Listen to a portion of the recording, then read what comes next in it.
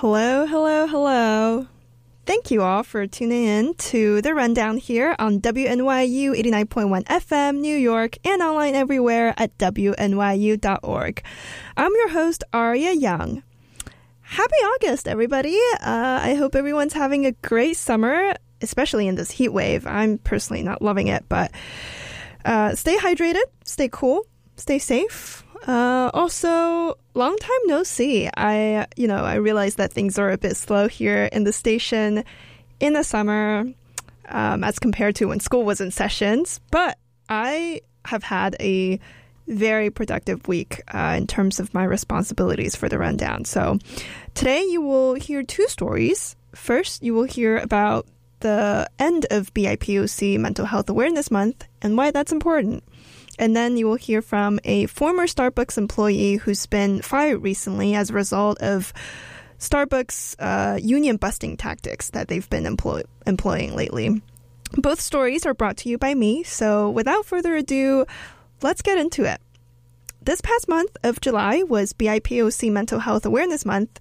If you didn't know what that was, Black, Indigenous, and people of color are more likely to develop mental health conditions due to the racism that we experience in everyday lives, and also the racial traumas that many of us experience as well.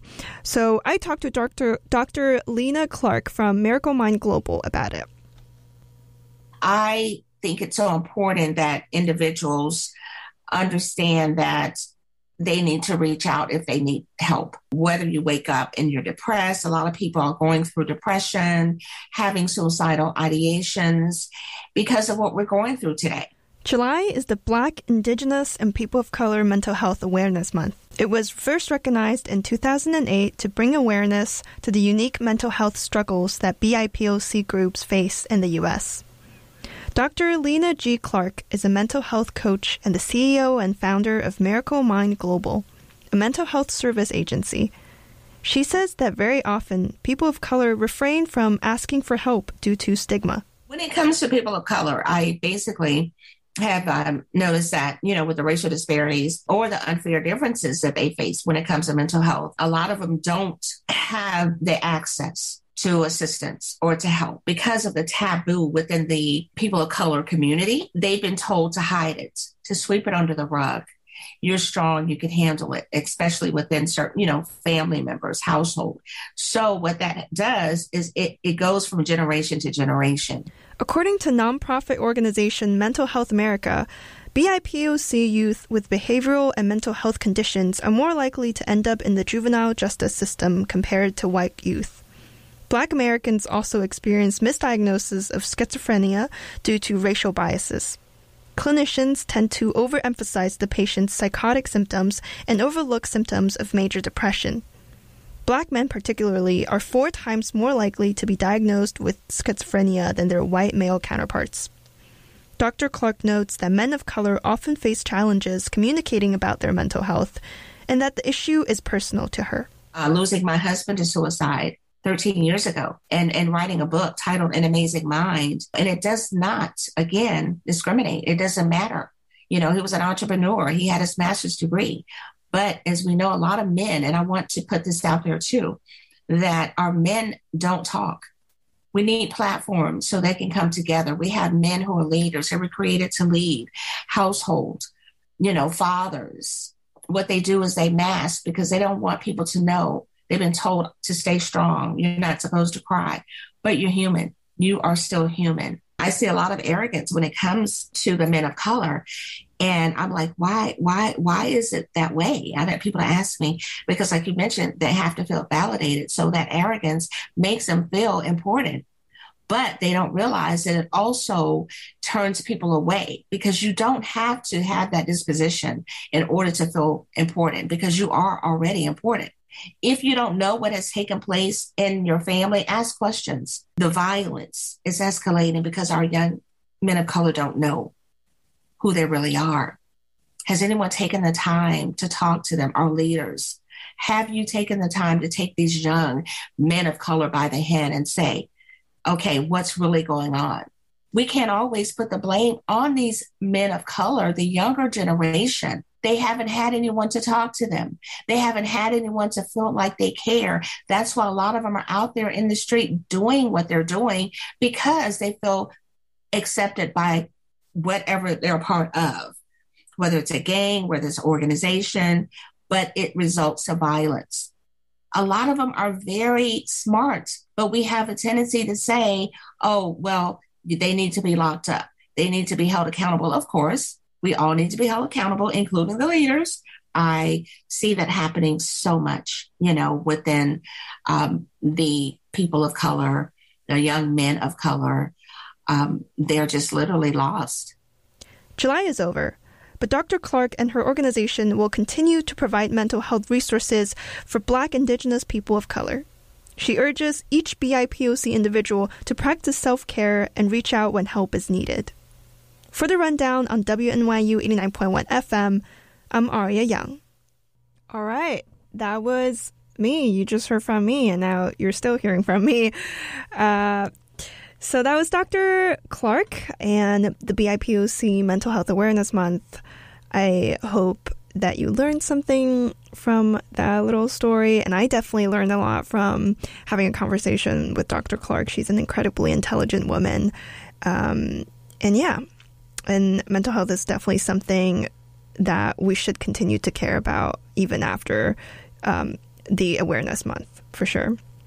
So before I start my next story, I'm just inserting this little thing that happened yesterday. So yesterday we, students and faculty at NYU received an email from our president, Andrew Hamilton, announcing the resignation of a Board of Trustee member, Michael Steinhardt. So if you don't know about him, he is a hedge fund billionaire who's been on the Board of Trustees for many, many years at NYU. And I think it was last year, he was ordered by, he was ordered by the Manhattan District Attorney to surrender stolen antiquities. So he collected antiquities, and many of them, if not all of them, were stolen. And the stolen antiquities were worth $70 million. So he was ordered, I think, in December last year by the Manhattan District Attorney to surrender all these. And, by the way, also, a school at NYU, the Steinhardt School of Culture, Education, and Human Development, is named after him. So he is a very important figure at the NYU community, and for someone that powerful and important to kind of do something like that and being in the news, it's shameful, to say the least. But yeah, so yesterday he resigned, or Andrew Hamilton announced that he resigned. And also, I think it was also last year when we heard about the stolen antiquities, the Steinhardt student government signed a statement calling for the school to be renamed, because right now it's named after him, and we definitely don't want someone like that to represent the school. And I've always kind of missed the point of schools or places being named after people. I think it's kind of the same idea as monuments. I think we have a lot of this concept of monuments in our society and our culture. If something's important, then we kind of have to capture it, name things after it, like symbolize it and everything. And I've always found that just a little controversial, I think, because nobody deserves to be put on the pedestal, and definitely not Michael Steinhardt. But if we were to name, a school after somebody, I would definitely think that it has to be someone who's an actual leader that's, inspiring and that represents NYU's values. And Michael Steinhardt is definitely not a person like that. In fact, he goes against many values that NYU promotes. So yeah, that was a little story. If you want to read more about it, you can find the story on Washington Square News. if you would like to know more information or more details about this story. So next, I have a story for you about Starbucks. It's the summer right now. It's super hot. I go to Starbucks sometimes. You know, they have great iced drinks. And however, Starbucks employees have been unionizing all across the country.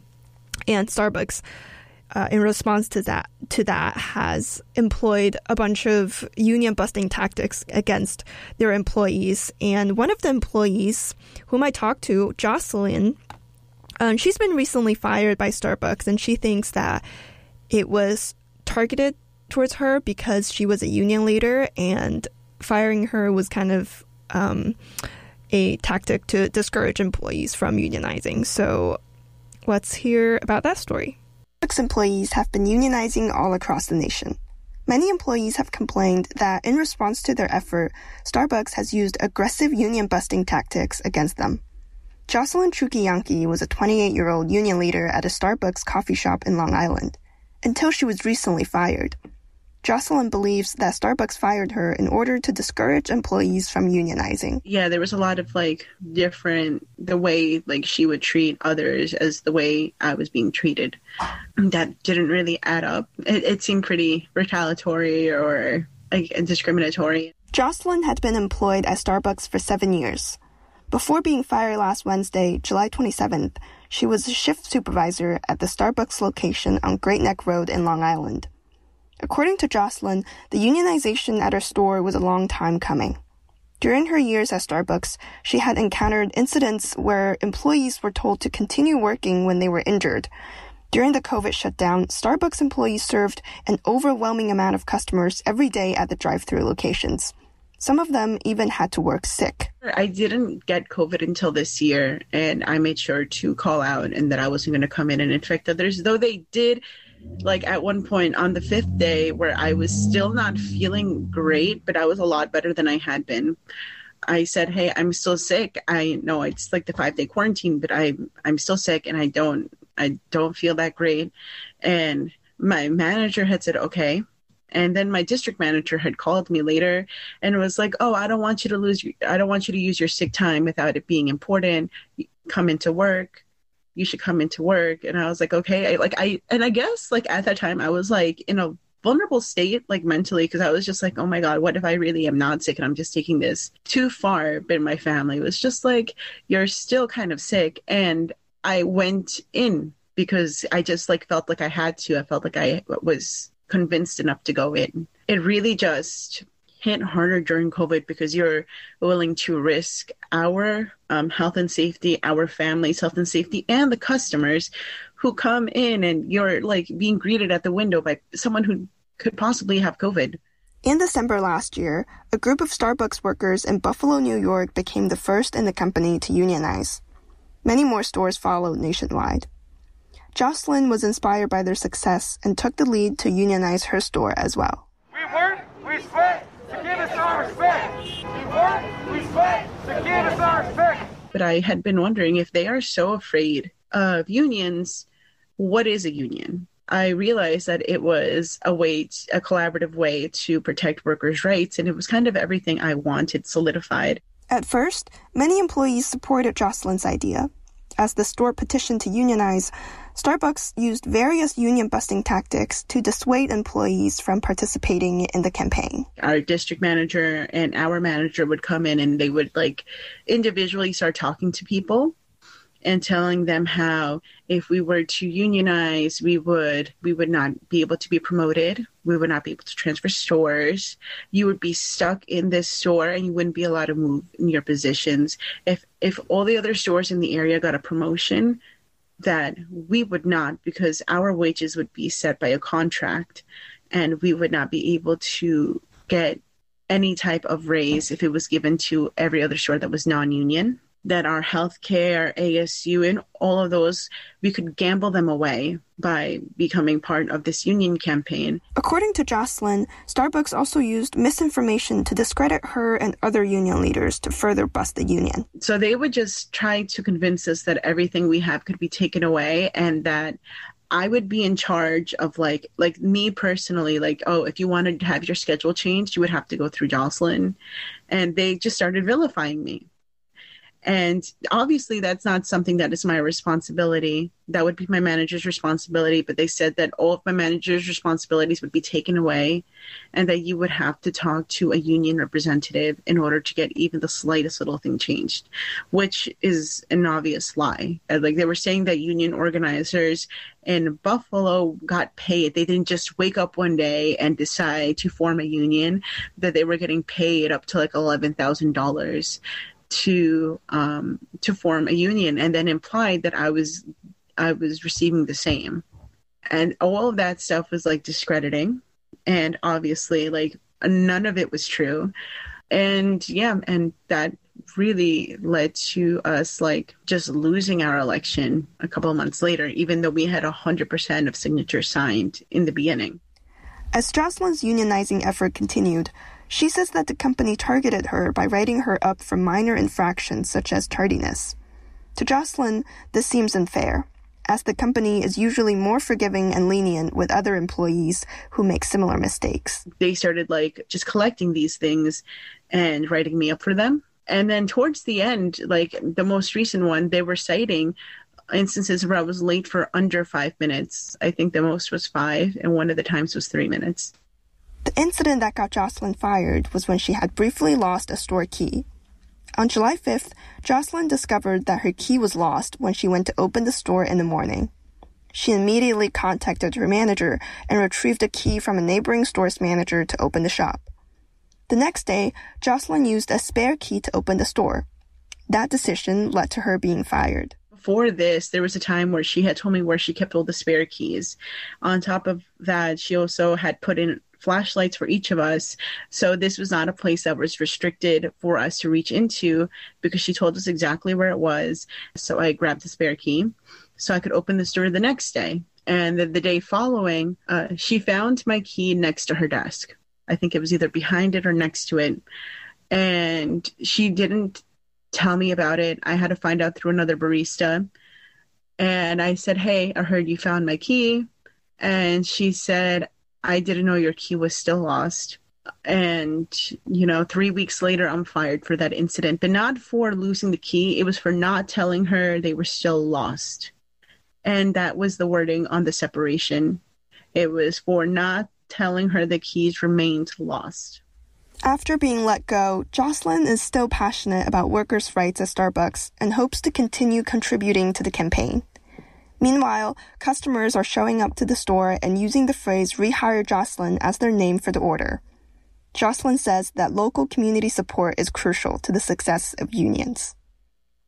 For WNYU 89.1 FM, I'm Aria Young. All right, so that's gonna do it for us here tonight.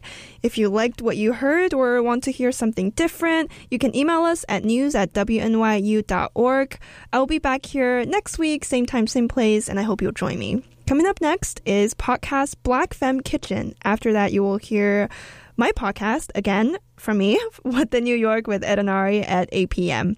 I hope you enjoyed the show today. I'm Aria Young, and this has been The Rundown on WNYU 89.1 FM.